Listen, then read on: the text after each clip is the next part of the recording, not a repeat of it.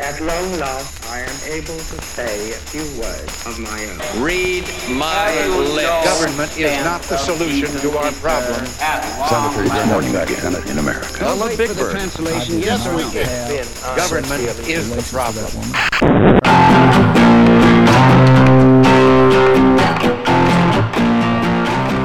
Welcome, everybody, to A Liberal and a Conservative Walk Into a Bar. My name is Matt, and I'm a liberal.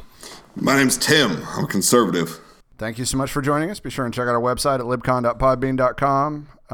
We're on the Stitcher. We're in the Google Play Store. We're in the iTunes podcast app store thing. You can find us on Twitter. I'm at libconmatt. Tim is at libcontim. Bought Tim's book on Amazon. It's called Things I Want. And check out the blog and website for my production company's new film. It's called Sphere of Influence, and it's at sphereofinfluencemovie.com.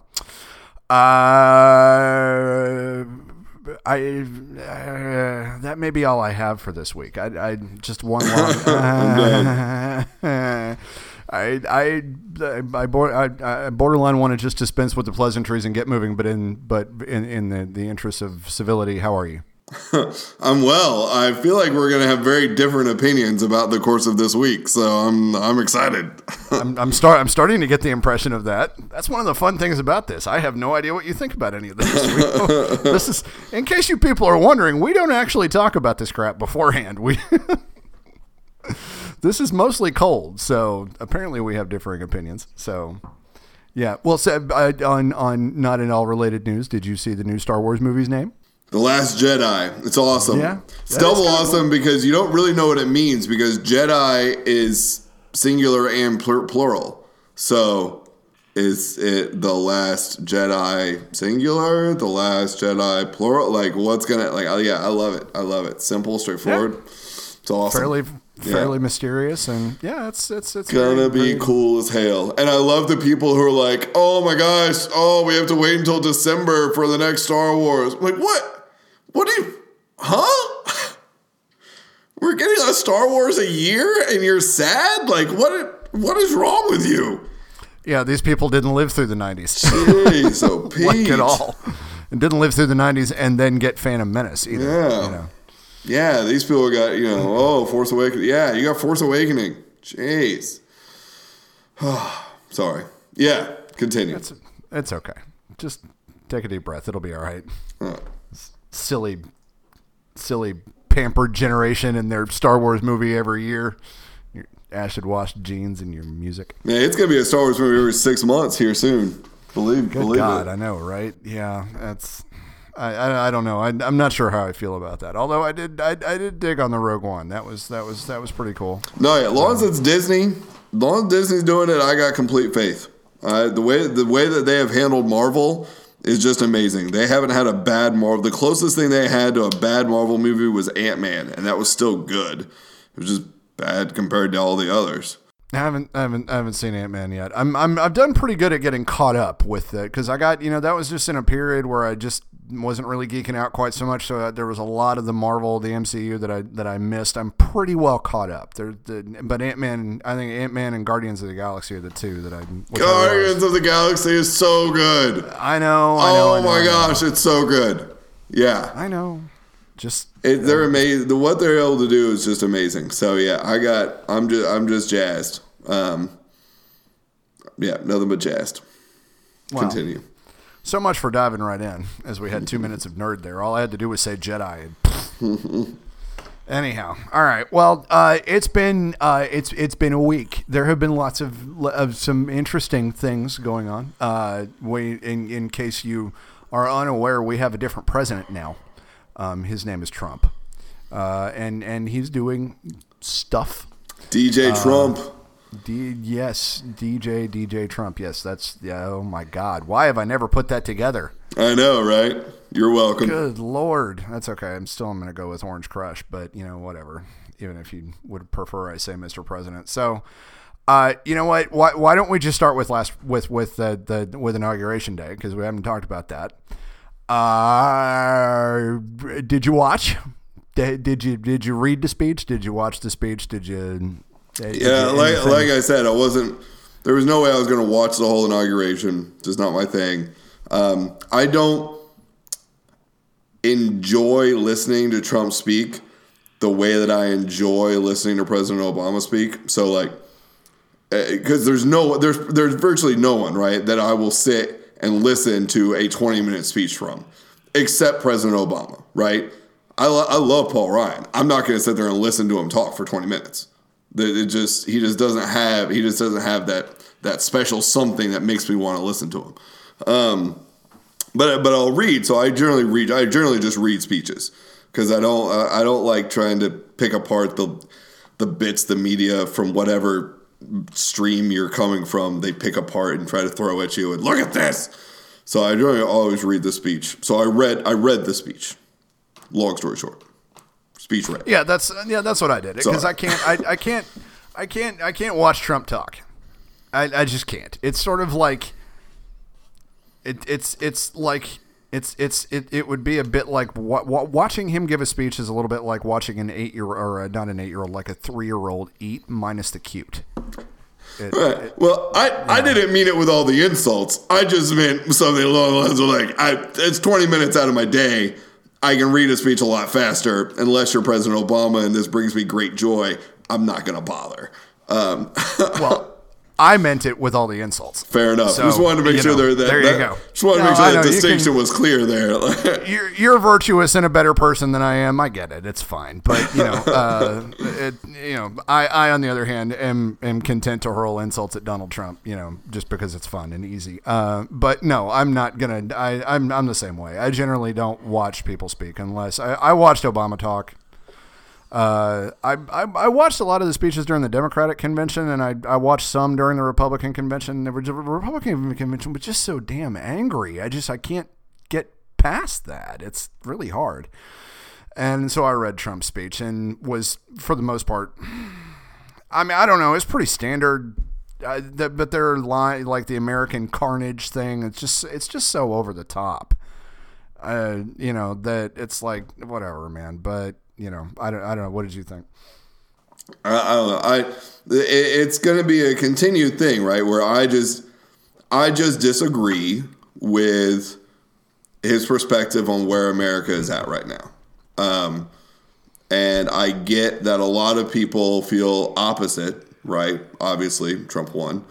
But I don't see America as this, the massive this horrible rotting cesspool that it apparently is. But like that said, I get the people who voted for him, right? Like, I mean, I don't feel this way because I didn't lose my job.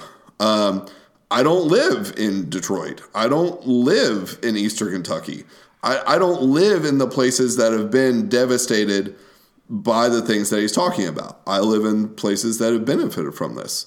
And I personally have benefited from free trade and globalization, all these things.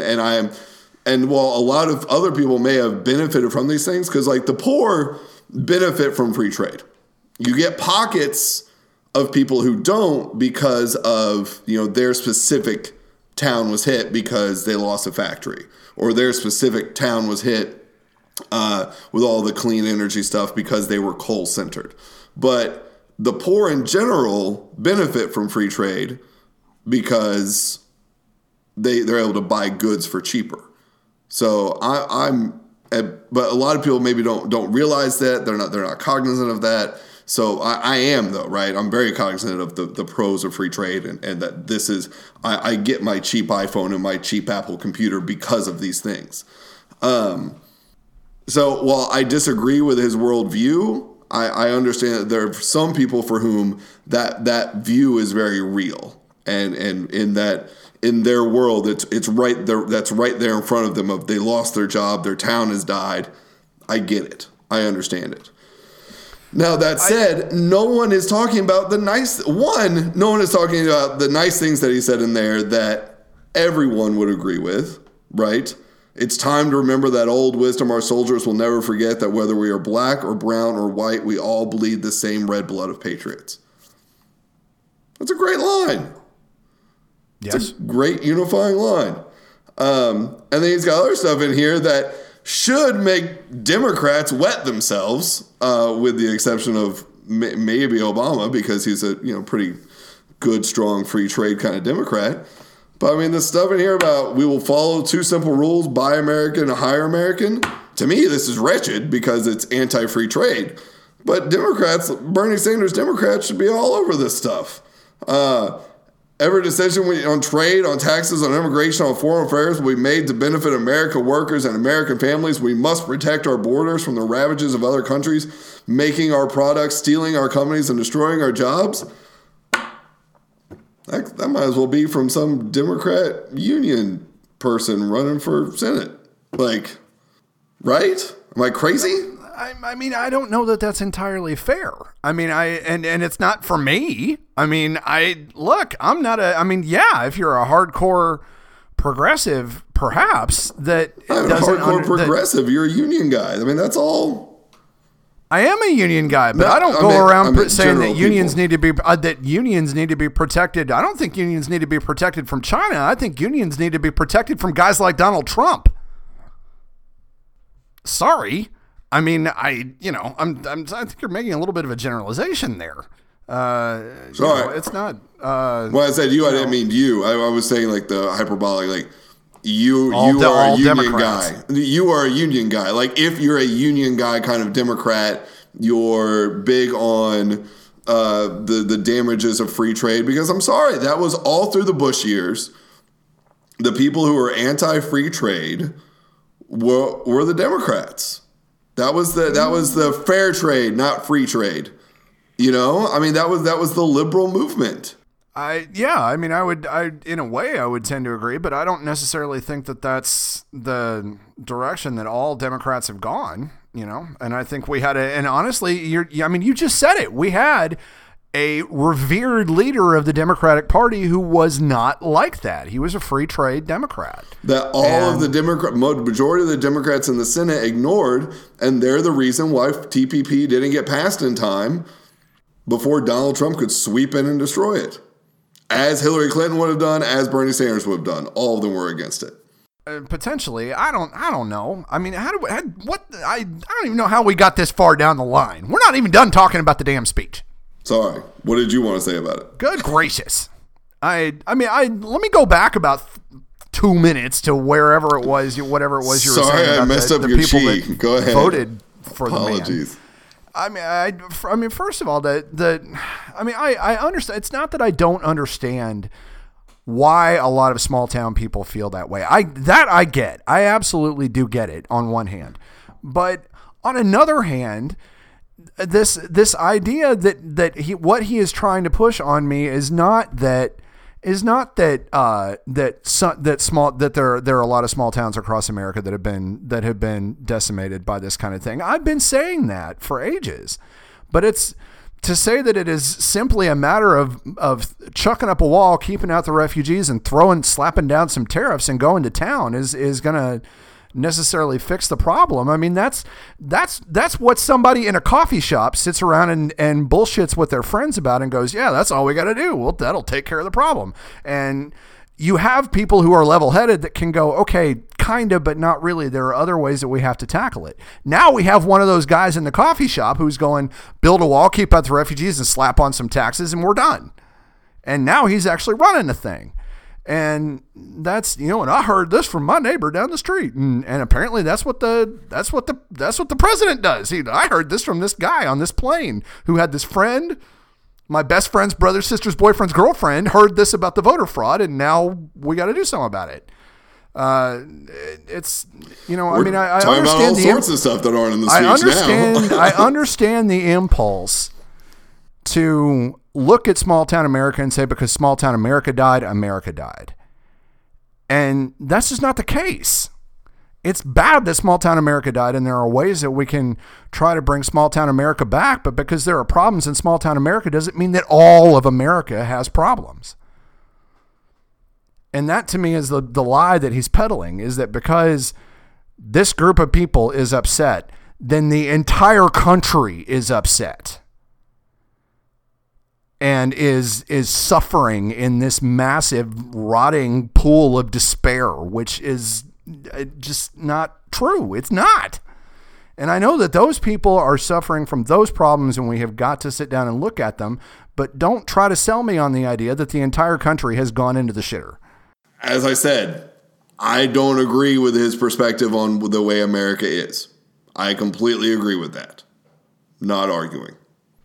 Okay. Well, I mean, that's my problem with the speech. It's not that I don't think that I think that there was any one thing that was wrong, but I overall it continues to paint this picture of a toilet that's completely taken up by America, and it's been a running thing for him, and I don't like it. I just don't, and I think the speech was just another continuation of that. That's why it didn't necessarily make me angry, but it didn't necessarily make me feel any better either.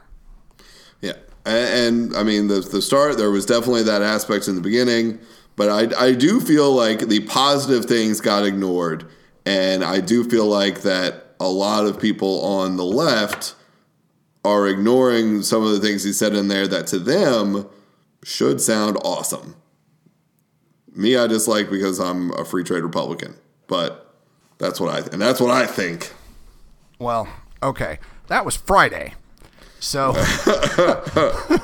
let's keep moving on to the rest. It's been a busy week. It's been a busy week because at this point, we don't even have to talk about Twitter to get into the dumb crap coming out, because all the dumb crap's coming out of Sean Spicer and Kellyanne Conway's mouth. Because we don't actually need Twitter anymore when we have lackeys to go around and talk to the press for us. So of the pissing matches that we managed, I mean, again, let's focus on what's important.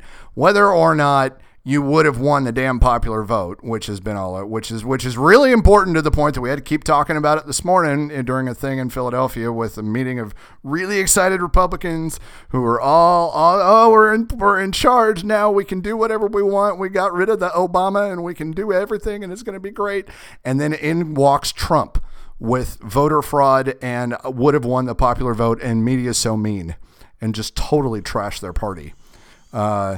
But I mean, we had the crowd size thing and the alternative facts line from Kellyanne.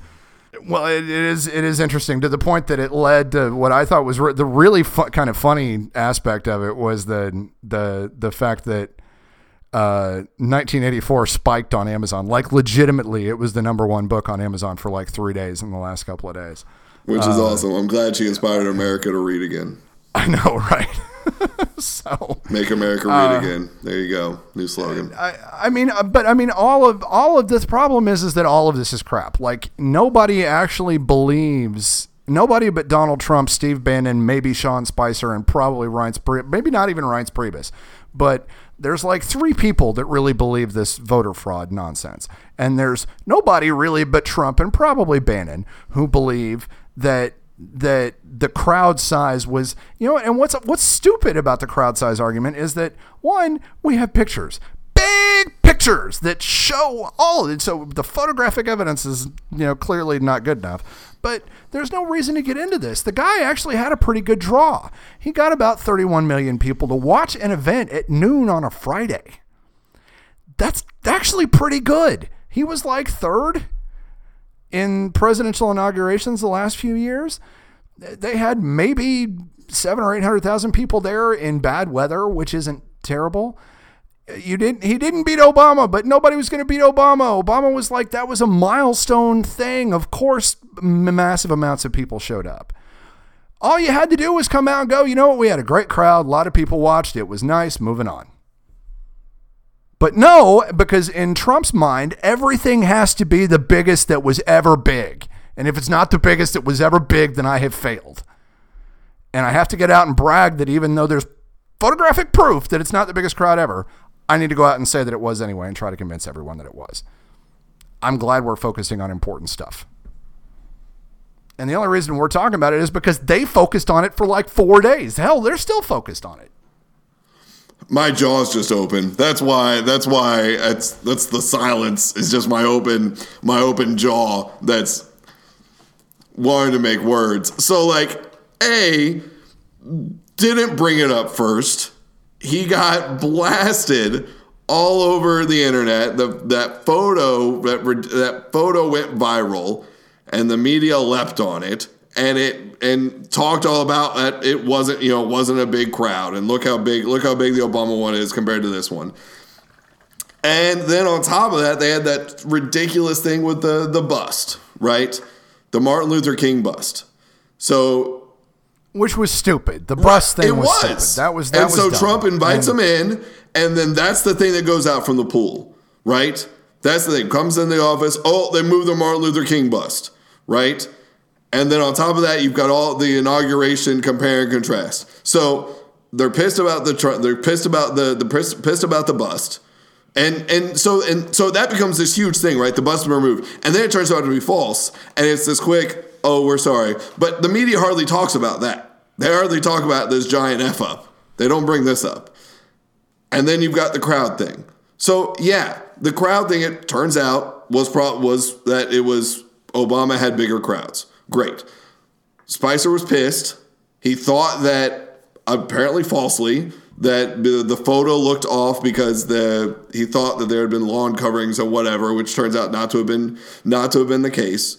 Now, whether he knew that wasn't the case but then said it anyway, I don't know. Hopefully not. I'm willing to give the guy the benefit of the doubt. He's just getting started. So, and then you've got Kellyanne Conway. So that's one. So one, he shouldn't have had the confrontational tone. Right? And hilarious to me that I'm defending him and Trump right now. It's cracking me up. So yeah, it kind of is me too. Well, they shouldn't have come out like that, but the idea that they had absolutely no right, that everyone was being perfectly nice and wonderful to them, and then they just come out of nowhere being all pissy. No. Everything that comes out of Trump's mouth is taken in the worst way possible. The worst way possible. There is zero effort to try and read the things that he says in context. And sometimes even in context, the stuff he says is dumb as hell and ridiculous and sometimes mean. Absolutely. But there's not even an effort made to see the positive things, like the speech. There's not even an effort made to see the positive things he said. They leap on any possible line that they can get their hands on. Kellyanne Conway with the alternatives facts thing. Okay, yes, this is your job, this is what you do. Don't say something stupid like alternative facts. But it's obvious from watching the interview that what she was trying to get across was just that it seemed like Spicer was looking at a different set of figures. And it turns out that the figures that he had received were off. She wasn't trying to create some sort of double think, some sort of crazy 1984 world. Should she have used a different term? Absolutely. Explained herself better? Absolutely. But it's what she says gets grabbed on and taken in the worst possible way.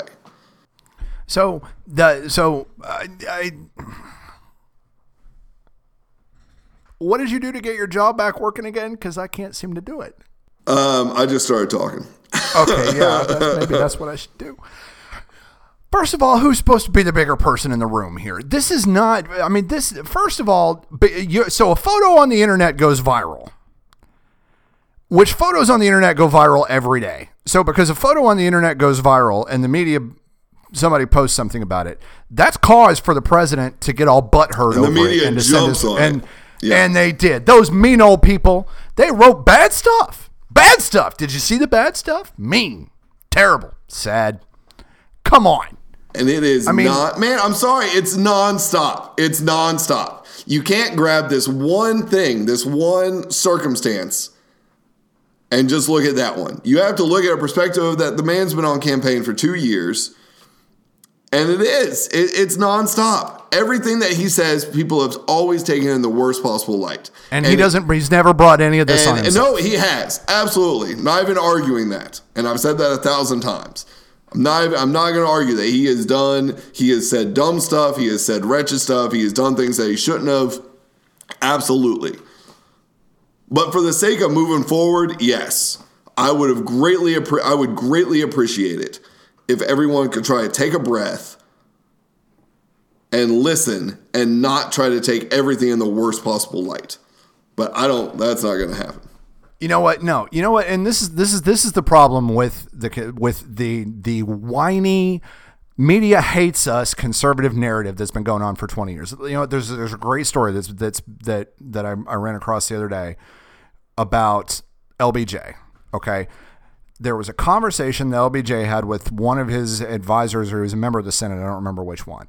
And it was following the election. And it was LBJ absolutely going batshit about the media and how the media didn't give him credit for everything that he had done against Goldwater. And the only reason he won was because Goldwater was so weak and he was only following in Kennedy's footsteps, and they don't like me and everybody hates me and gonna eat some worms and just angry as hell. You know what the difference between LBJ's conversation and everything that Trump does, and frankly most conservatives these days when it comes to 90% of the media that doesn't agree with every little thing that they do, is that was a conversation that happened in private. It was something that he sat down with a friend of his, he vented, let it go, and then he taped it up and he went back out there and he got to work. And that is what leaders do.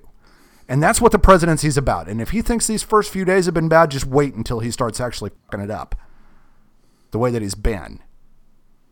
Because if he can't take it now, then he's got no business being there. And the same thing with all these people that are just whining about how everybody's so mean.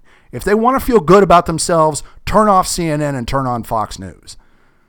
Get a little bit of a pick-me-up and go back to town.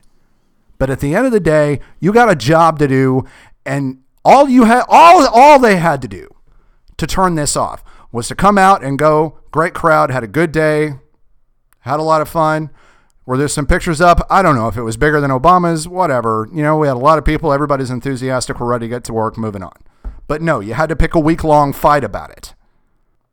Someday, somebody in that room, in the Oval Office, in that group of people is going to have to learn to be a big boy, put on your big boy pants, and do the job.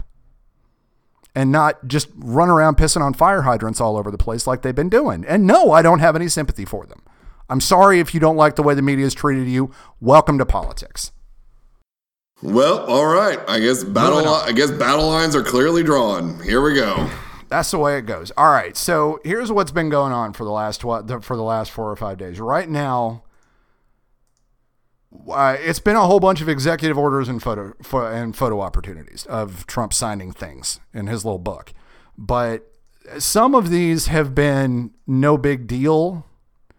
Like, for example, the Mexico City gag order, the thing that I can't remember exactly what it does, but it's the abortion law where we do something with the UN, we don't fund it, or the U.S. will no longer fund any foreign bodies that contribute to it, that pay for abortions. Right. Okay. This is a political football, and it's gotten kicked. And again, all the outrage from everybody. Oh no, we're going to restrict women's rights all over the world in America. Blah blah blah blah blah. You know what? This has been going on back and forth since Reagan. Reagan put this in. Clinton rescinded it. Bush brought it back in. Obama rescinded it. Now Trump brought it back in. This is the way it goes, guys. It's a back and forth kind of thing, and this is not anything new that he just did. So it's not that I agree with it. I don't, but it's also not this amazing thing that Trump cooked up in his evil brain that he wanted to do. It's a back and forth kind of thing. TPP is gone. But that's not surprising anybody. Everybody knew that was coming. He's still dumb. Still a horrible decision. Right. I'm not saying it's good, but it's gone. We'll talk about it here in a second. Yeah. The frozen regulations. So he's frozen all pending regulations. He's frozen the federal workforce. He's trying to advance the Dakota Access and the Keystone pipelines. Environmental reviews on infrastructure projects, promoting made in the USA stuff. I mean, a lot of this is ticky-tacky, not necessarily groundbreaking kind of things. And they're not really orders to actually do things. He's just, because a lot of this is stuff that the president can't do. They can put out executive orders and say, okay, we're going to try to do this or we're going to encourage that. But it's still on Congress to do this stuff. Executive memorandas. Well, now a lot of the stuff he can do, like freezing regulations. I mean, that's all stuff that he freezing the workforce. That's within that's within the purview of the federal government, which Obama doesn't require pushed to budgetary. The limits. But if it doesn't require budgetary interference, like the wall, he can't actually build the wall himself. He can ask for the wall to be built, put put out a big, executive order kind of thing saying, yes, build the wall, but that doesn't mean it's going to get built. Now, he can get started on the wall. He can get started on the wall with the money that's already in the budget for border security. So he can't get any new funds, but he can redirect funds that are allocated for border security to the building of a wall. Now, it's not going to be enough to complete it, and he's going to need it more money, but he can get started on it. Yeah. Well, and more importantly are some of the things that, again, that and I don't want to get into a big thing about the wall, but the thing with the wall and a lot of that, but it's not just the wall. It's executive order number 12 that he put out there. Because we have had, for all the talk about how Obama and big bad executive orders, Trump's done an awful lot of that the last few days. If he keeps up at this rate, which he won't, but at least I hope not.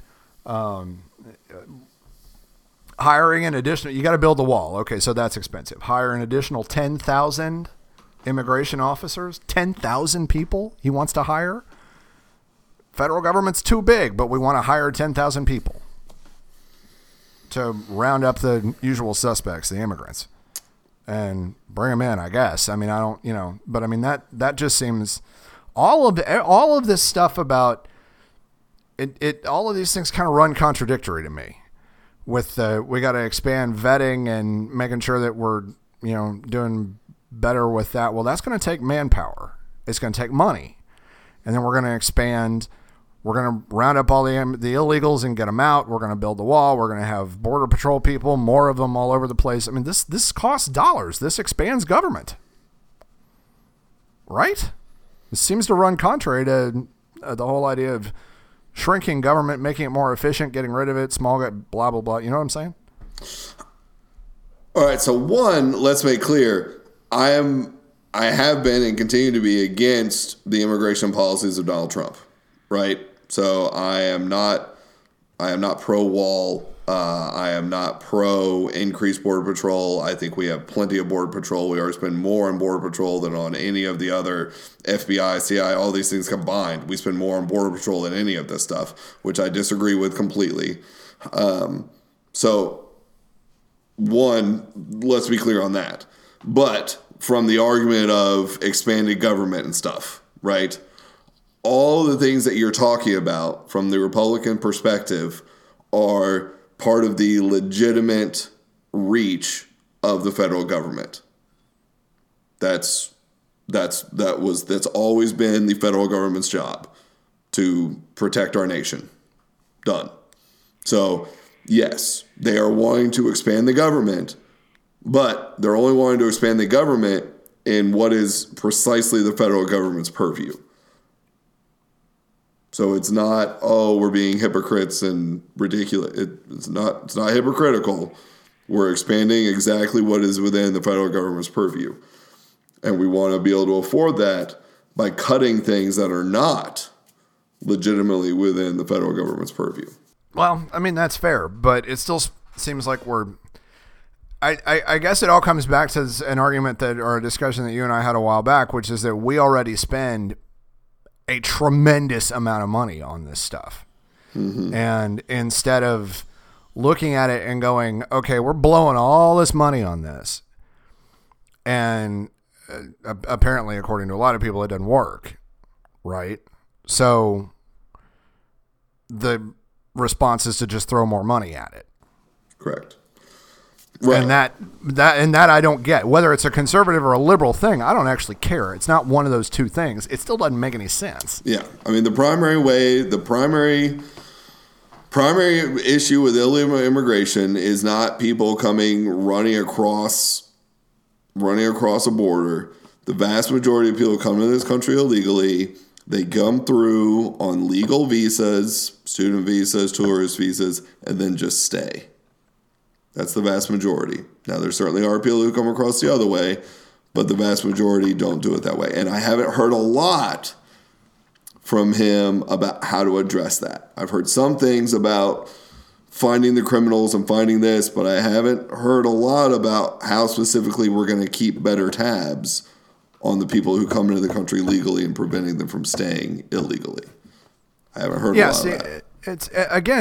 It's that coffee house mentality.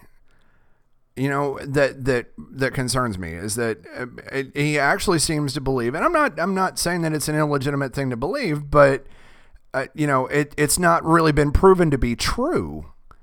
That, as though there's this constant stream of like raggedy Mexican people just constantly pouring across the border and overpowering all of our checkpoints and sneaking past all the officers, and it's something out of a Sergio Leone movie or something. It's almost like that's the image that is in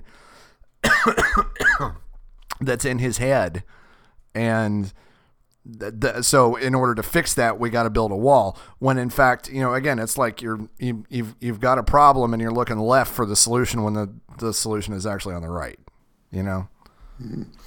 Now, he does talk a lot about the drug cartels as well. And I guess you could make the argument that a wall and increased border security might help with some of the drugs coming across.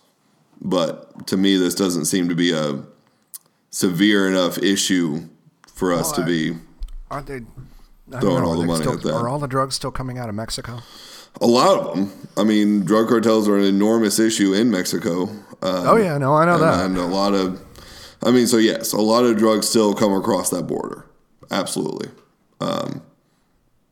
But for me, that's not where my focus would be. And I have different opinions about the way that we should be dealing with our drug issues and the way we should be handling these things. So, and regardless, he talks about in his speech, we will reinforce old alliances.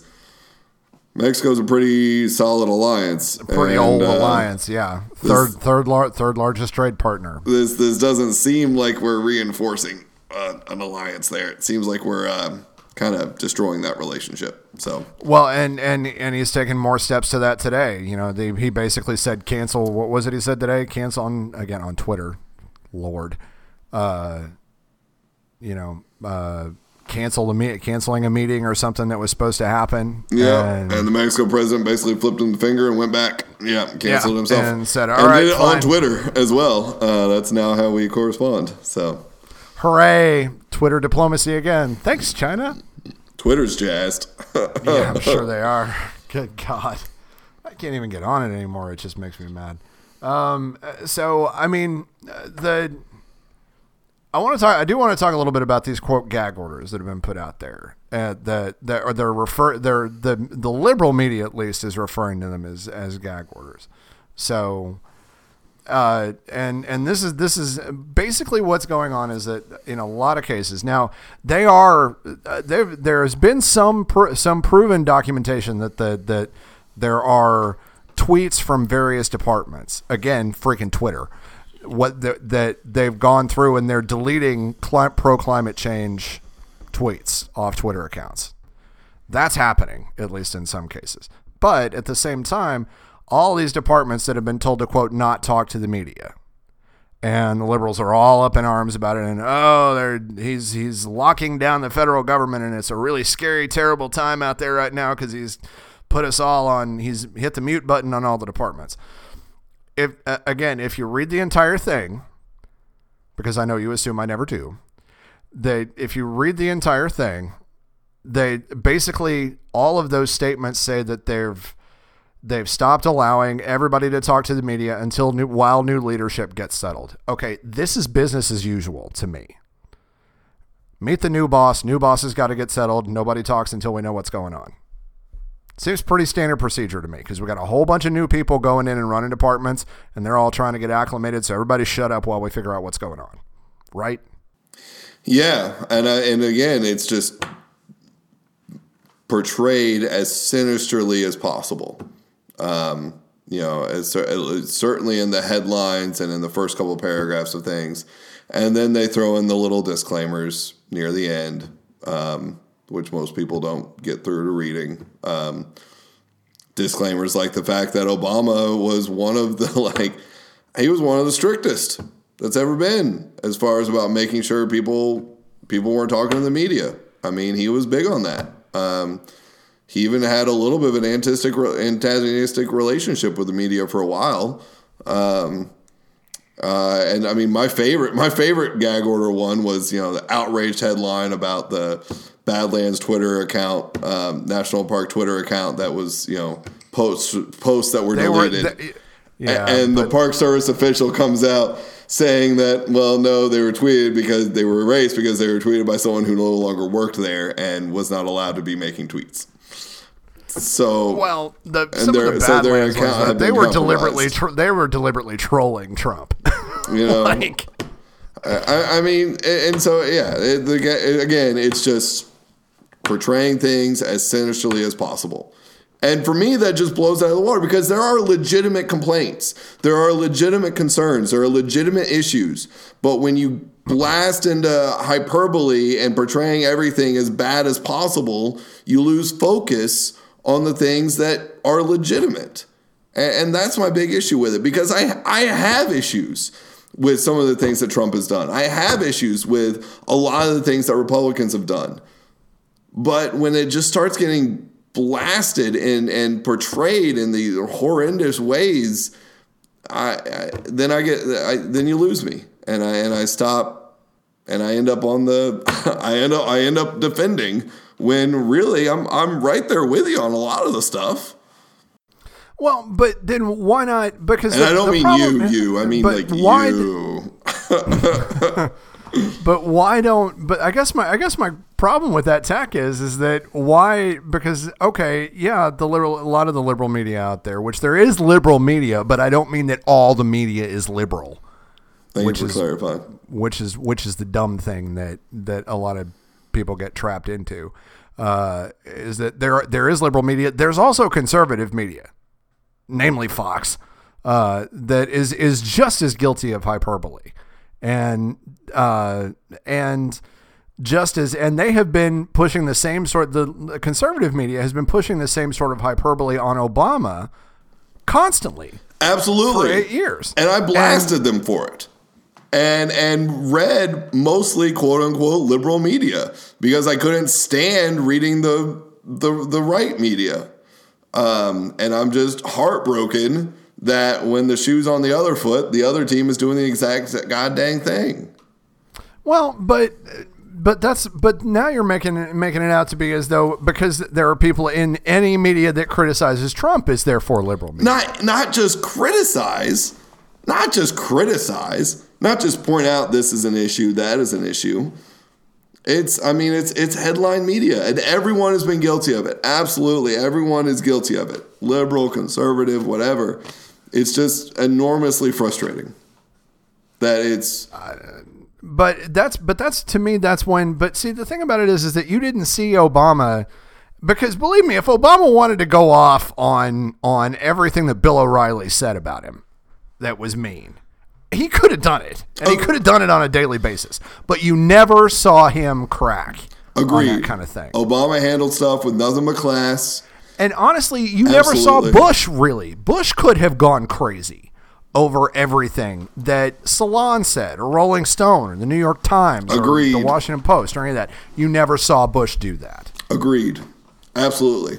And that's my problem with all of this. If they didn't get drawn into these arguments, because they allow themselves to get drawn into it, then I wouldn't have a problem. Agreed. And sometimes they even start it. Absolutely. They sometimes the Trump definitely with the Twitter will start the antagonizing, and he'll start the anger and the hostility. Absolutely. And it's an enormous issue. I'm pretty much certain when we talked about when I was highlighting positive things about having Trump in there and positive things about the conservatives having control of the government, you asked me what I was afraid of, and it was exactly this. This was what I was afraid of, is that the temper that he displayed during the campaign would continue over into his presidency. And so far it has. And it's very disappointing. Yeah. And if anything, I don't know that I'm going to say it's gotten worse, but okay. So I got one more line thing that came out that, I had a really good quote from Steve Bannon that was really horrible, but I'm not going to use it. So, but I do want to talk about this thing with Chicago and sending in the feds. What is that? Did you see this? His Chicago murder rate record setting. If mayor can't do it, he must ask for federal help. Correct. What? I mean, and again, if Chicago doesn't fix the horrible carnage going on, I will send in the feds. What you mean by that one? I mean, do you mean that? What is this policy now? You're going to send in the National Guard, or what good is the National Guard going to do? How is that going to help anything? You got to be kidding me. All right. Again, Tim, don't talk to me about don't give me misquoting. I just read you a tweet. No. That's exactly what he said. Right. Send in okay. All right. Absolutely right. So you can take this one of two ways. You can look at this quote and you can take it in the very sinister route of he's talking about martial law. He's going to send in the army into a city and take it over. Or you can take it in the exact same way that Obama did. When all this stuff happened with Ferguson, all these police shootings, what did Obama do? Send in the feds. He investigated. He looked into it and needed to. When African Americans weren't being allowed into Little Rock High School, what did they do? They sent in the feds and they enforced and made sure that this was done properly. So hopefully what he's talking about is doing the same thing Obama did. You know, look, if these things are happening, we're going to send in the FBI to assist and help. Well, but and that's the way I prefer to look at it. I'm not immediately going to a sinister place. I'm going to, if you're thinking about doing that, then sit in the Oval Office and think about doing that. That's fine. If you want to try to draw up a plan and say, you know what, I'm going to send this to Mayor Emanuel and see if there's anything we can do to help.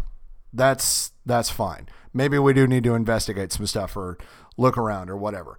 But jumping out of send in the feds, that just immediately leaves you open to people asking questions like that because people are going to go in that direction. I can only imagine what Sean Hannity's response would have been had Obama put out a tweet like that. Right. Outrage. Undoubtedly. Shocking. Because they would have... Obama threatens to send National Guard to Chicago. Big headline on Fox News that night. And the right would have taken everything Obama did, would have taken it in the most sinister way as possible, as they always did, and they were wrong to do.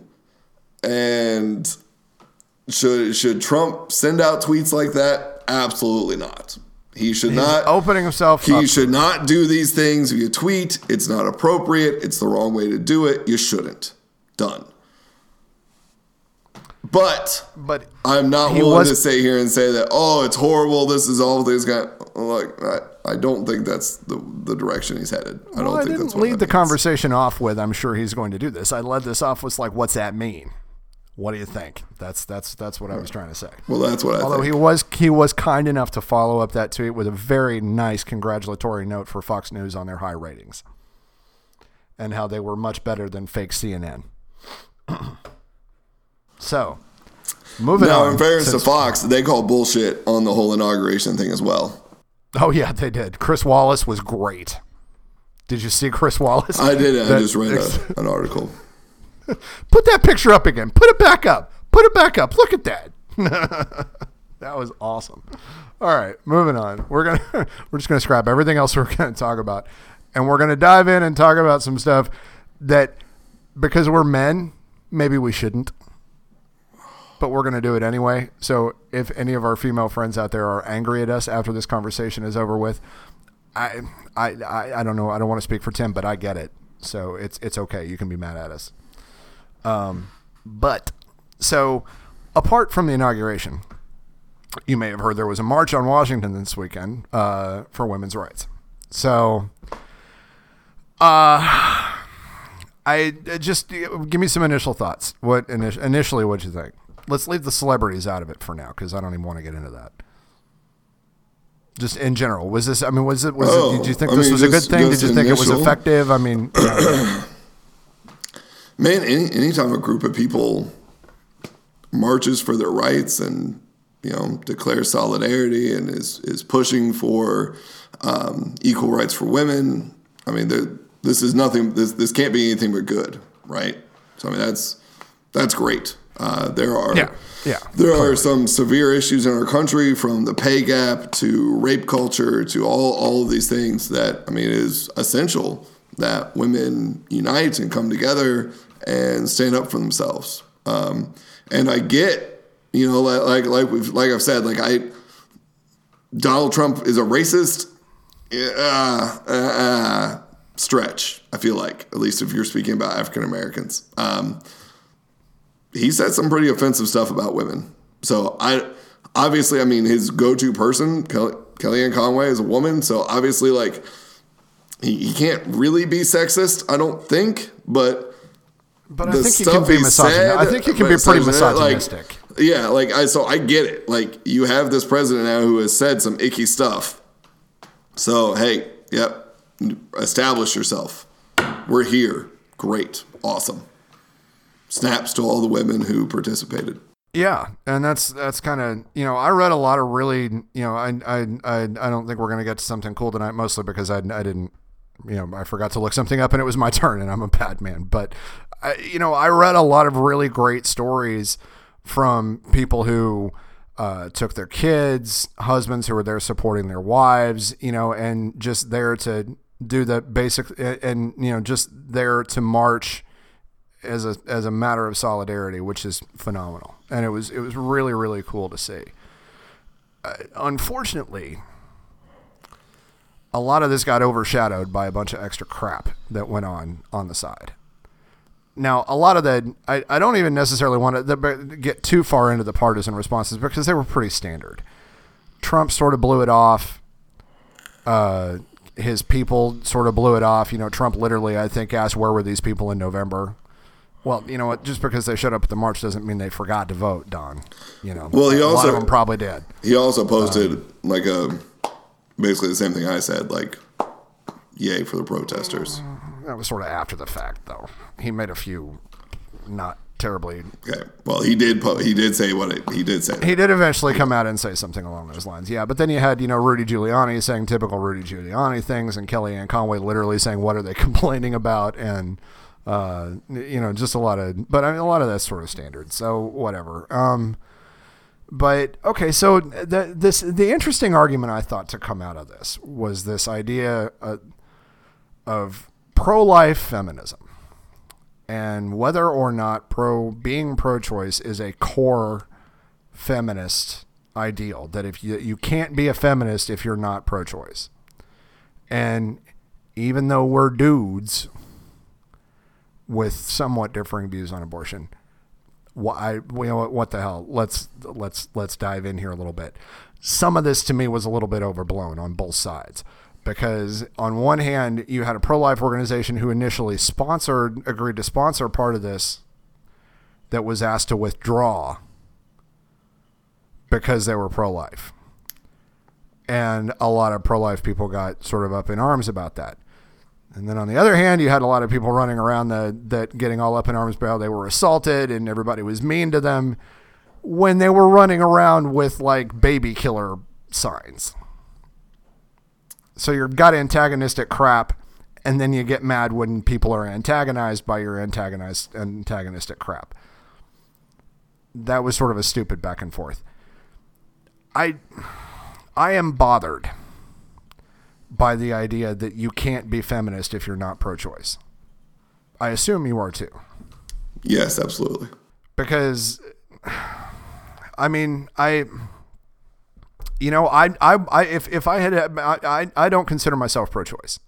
I don't consider myself pro-life either, because I frankly don't like either movement.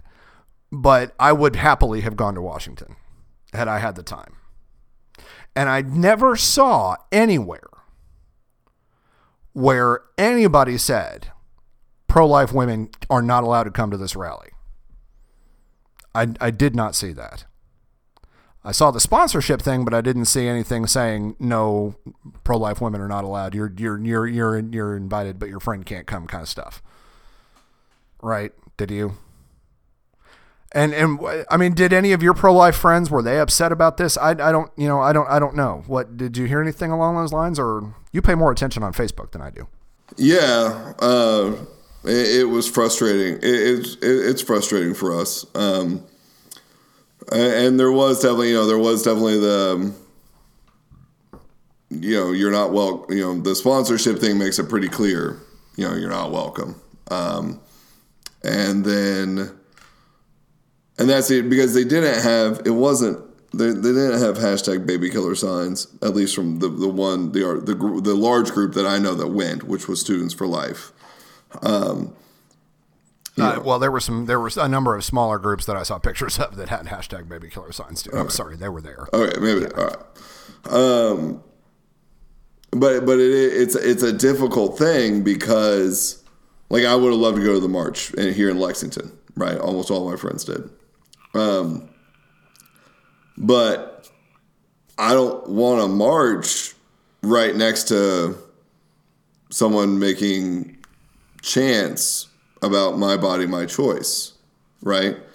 So I can't go and appear to be on the same side of that. So I'm going to have to carry some form of sign that says, that's declaring myself both pro-women's rights, and that also means I'm pro-life, something along those lines, and hopefully non-antagonistic language. And I don't think people would be happy about that. Why do you have to bring that into it? Why did they have to be carrying pro-choice signs? If they jumped off a bridge, would you? But that's the problem. I can't, if I'm marching, right, I go and I march. And that's a major thing that they're pushing that makes it appear like I'm supporting that. Right, but that's not the only thing that they're pushing. Right, there's all of these other great things. Right, there's all these other great things, but that's a major issue for a lot of people. That's the thing that they're wanting to make sure gets protected. But by making it that by placing the statement in that context, I know it's a major thing, but that you make it the only thing. Right, they make it the only thing. Correct. No, but you do too. No, see, no, because I'm perfectly willing. I would love to go march in a women's rights march. Just leave that part out of it.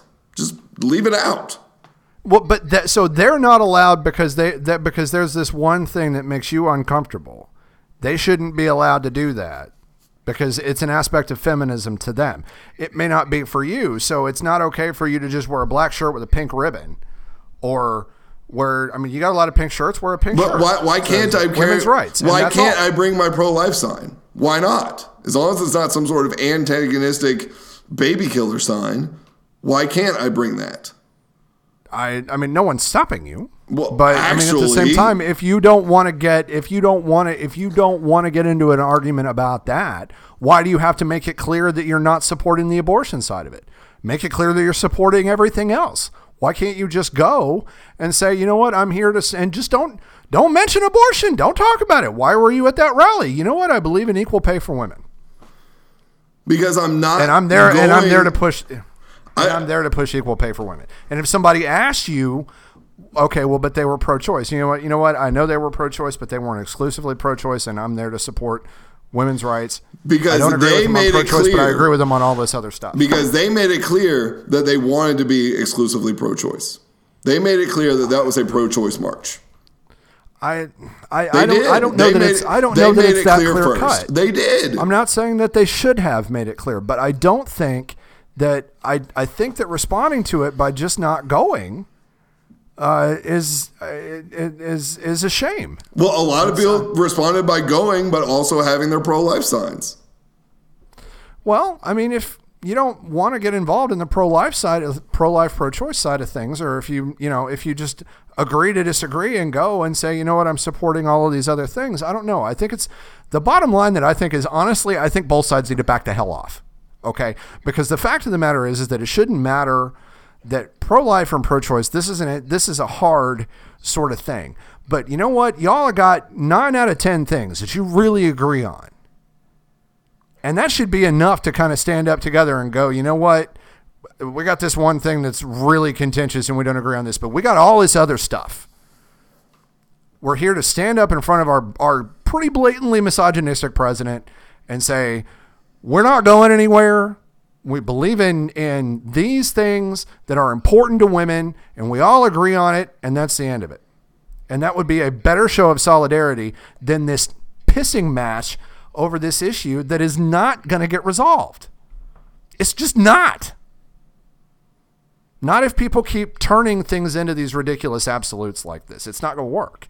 And it doesn't do anything to further the cause of dealing with of getting rape culture out there, of making sure that women have proper health care, leaving abortion out of it, that there's good maternity leave, hell, good paternity leave, family leave for everybody, especially women though, and also and equal pay and all these other things that are important are just getting lost because of this one issue. I completely agree. It's sad. Yes, it is. And if it had been a matter of that, like, you know, you go to the march and, oh, there happens to be some people there with pro-choice signs. Hey, that's one thing, right? But that's not the case.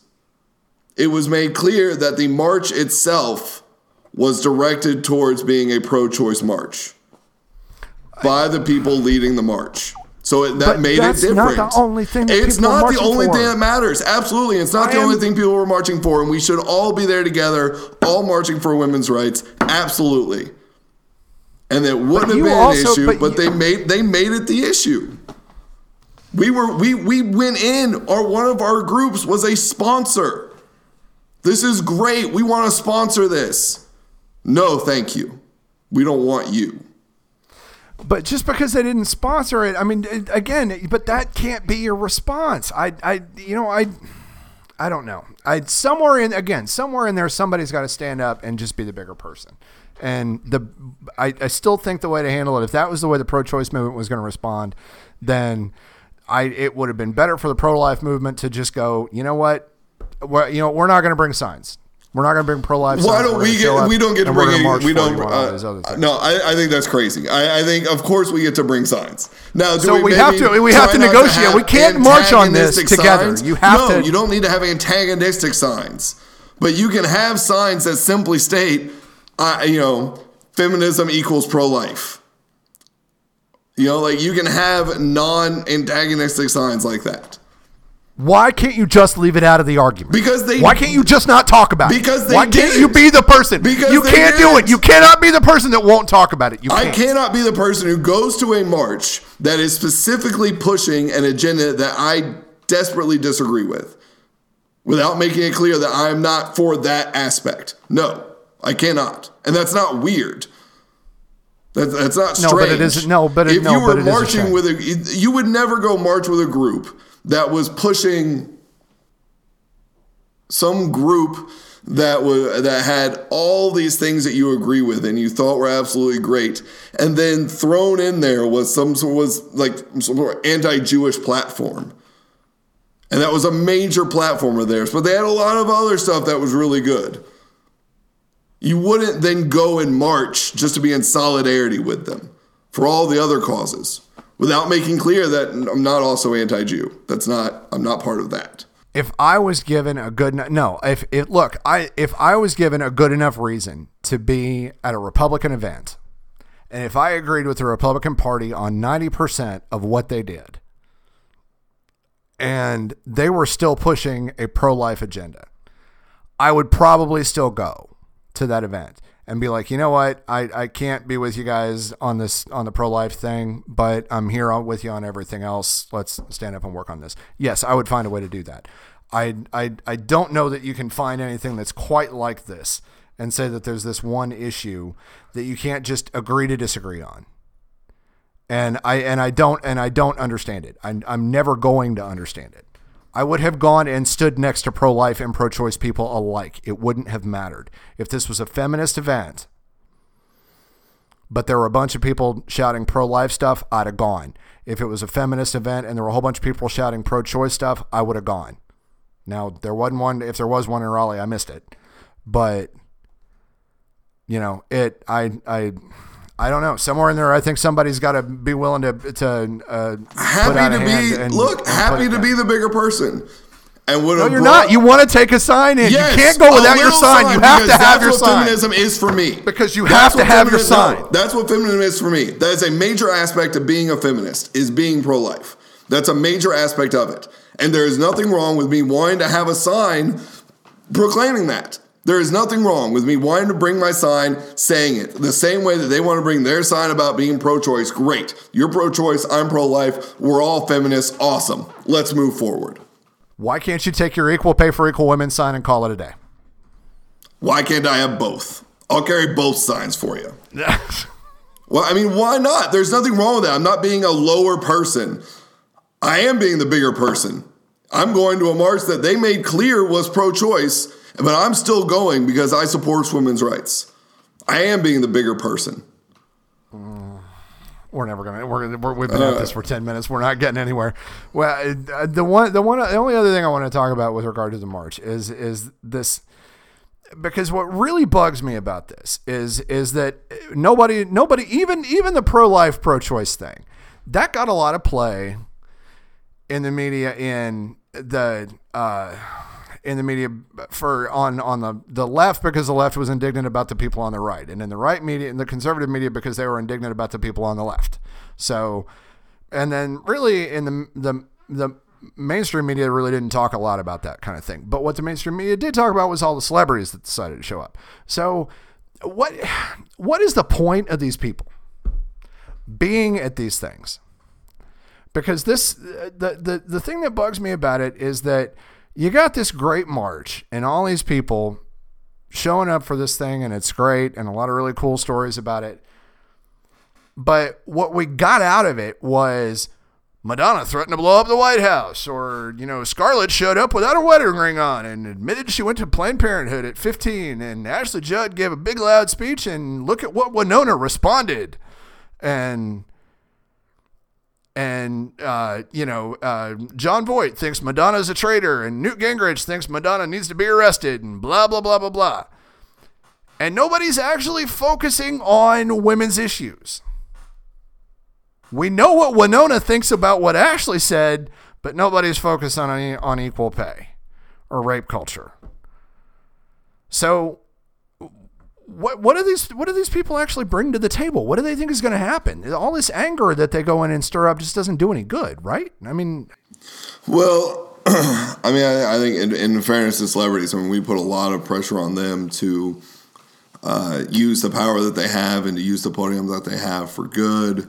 No one's hating on Matt Damon for trying to get people clean water. This is an enormous good, and sometimes the bad comes along with it, because maybe they say something stupid or they do something stupid or it distracts somehow. Sure, but I think in general it's a good when these people try to use their power and use their podium to make a difference. I don't know. I feel like it's a double-edged sword. It is definitely a double-edged sword. But I think that the only thing you can do is to invite them to use their power for good. As ridiculous as that sounds, because we make, you're right. we make enormous amount. We get so angry at celebrities who just spend their money and have a good time and play around, and we get furious with them, right, for the example that they set and that sort of, so, all right, these people turn around and they were trying to stand up for someone they believe in. Hey, great. I'm glad you're trying. Maybe next time don't talk about blowing up the White House. There we go. Yeah, it does make me feel good that Madonna and Newt are fighting again, because it's nice to have the 90s brought back so clearly. It's lots of fun that way. So here's an interesting, though I don't know if anybody's, because I haven't actually read anything about this, but because this may play into the double standard, I don't know, but 4 years ago, I don't know if you remember, Ted Nugent said something to the effect of, if Obama wins the White House, then I will be either dead or in jail. And this prompted the Secret Service to go talk to him. You remember that? Uh-huh. Yeah. So, okay, well, Madonna made cracks in public at a speech about blowing up the White House. I haven't heard the Secret Service going and paying her a visit. Is it double standard in that, or is it just that everybody knows Ted Nugent's got lots of guns, so maybe we need to just clarify that one? And nobody really sees Madonna doing anything about it. I don't know. I mean, maybe they're reading the speech in the full context. Yeah. So that was an interesting comment. Because because what she said wasn't a right. I mean, she was just, correct me if I'm wrong, but basically just saying, "Hey, look, I was angry too. I woke up in the morning, wanted to blow up the White House. Contextually is pretty hard. Again, let's not take everything as sinisterly as possible. Which hopefully the Secret Service is better at than we are.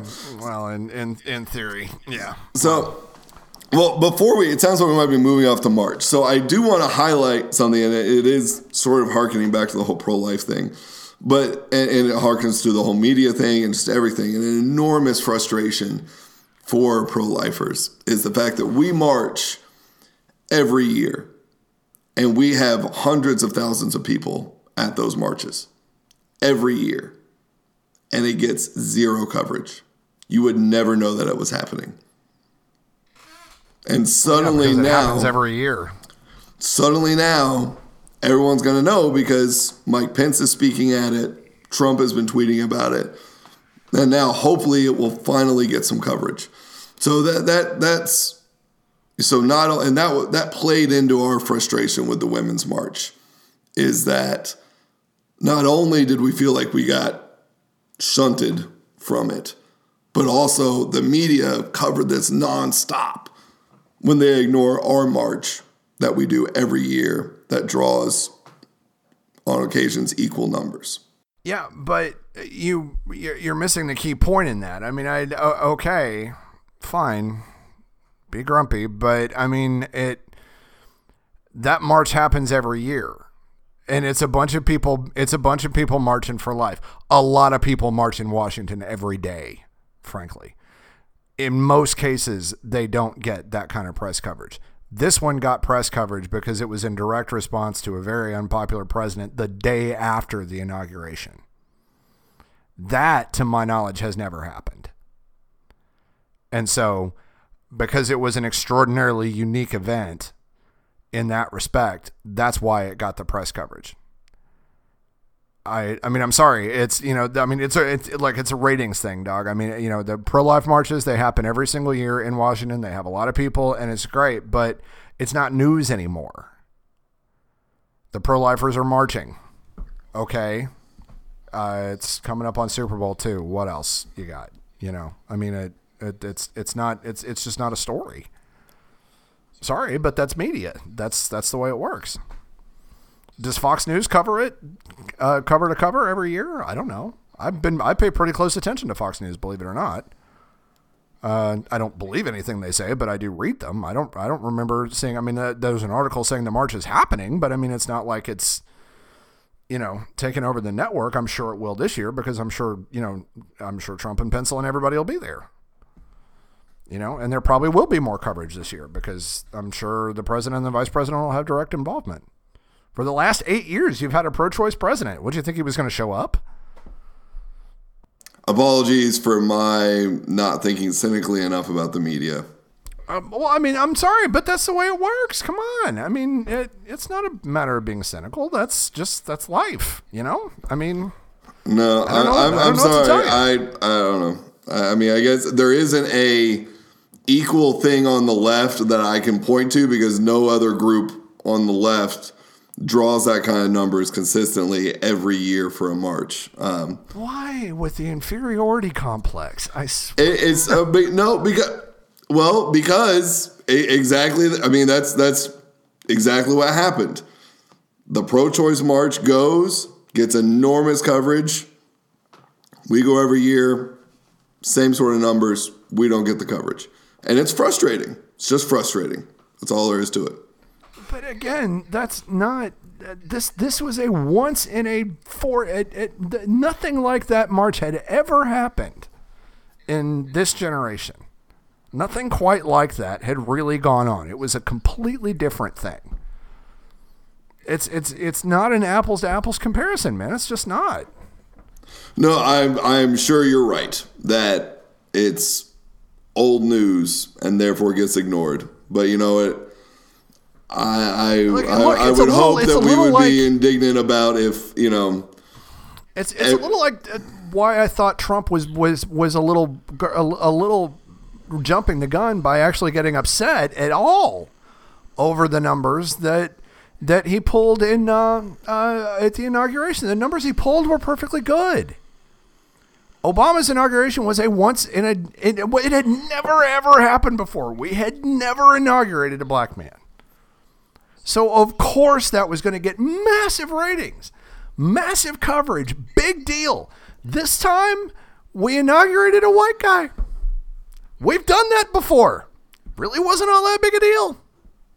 And he still pulled really good numbers. So it's really nothing to be ashamed of. But it's just not this transformational, once-in-a-generation thing. And it's kind of the same thing with this. I mean, you guys get a lot of people showing up. It is a big deal. But it happens every year, and it's just, I don't know. It just, I don't, you know, and this other thing was a once-in-a-lifetime kind of thing. Well, if people were marching every year for women's rights and it was getting ignored, I would be furious about that too. So I'm going to be furious about this one. Okay. All right. Well, that is all we have. We had to do a big show tonight because, you know, we had a lot happen. So you have a big long thing that you've sat through, and we certainly appreciate it. Have you anything else to add, my friend? I do not. All right. Outstanding. Well, we are done. Thank you so much for joining us. Be sure and check us out on Twitter. I'm at LibComMatt. Tim is at LibComTim. Have an outstanding week, and we'll talk to you soon.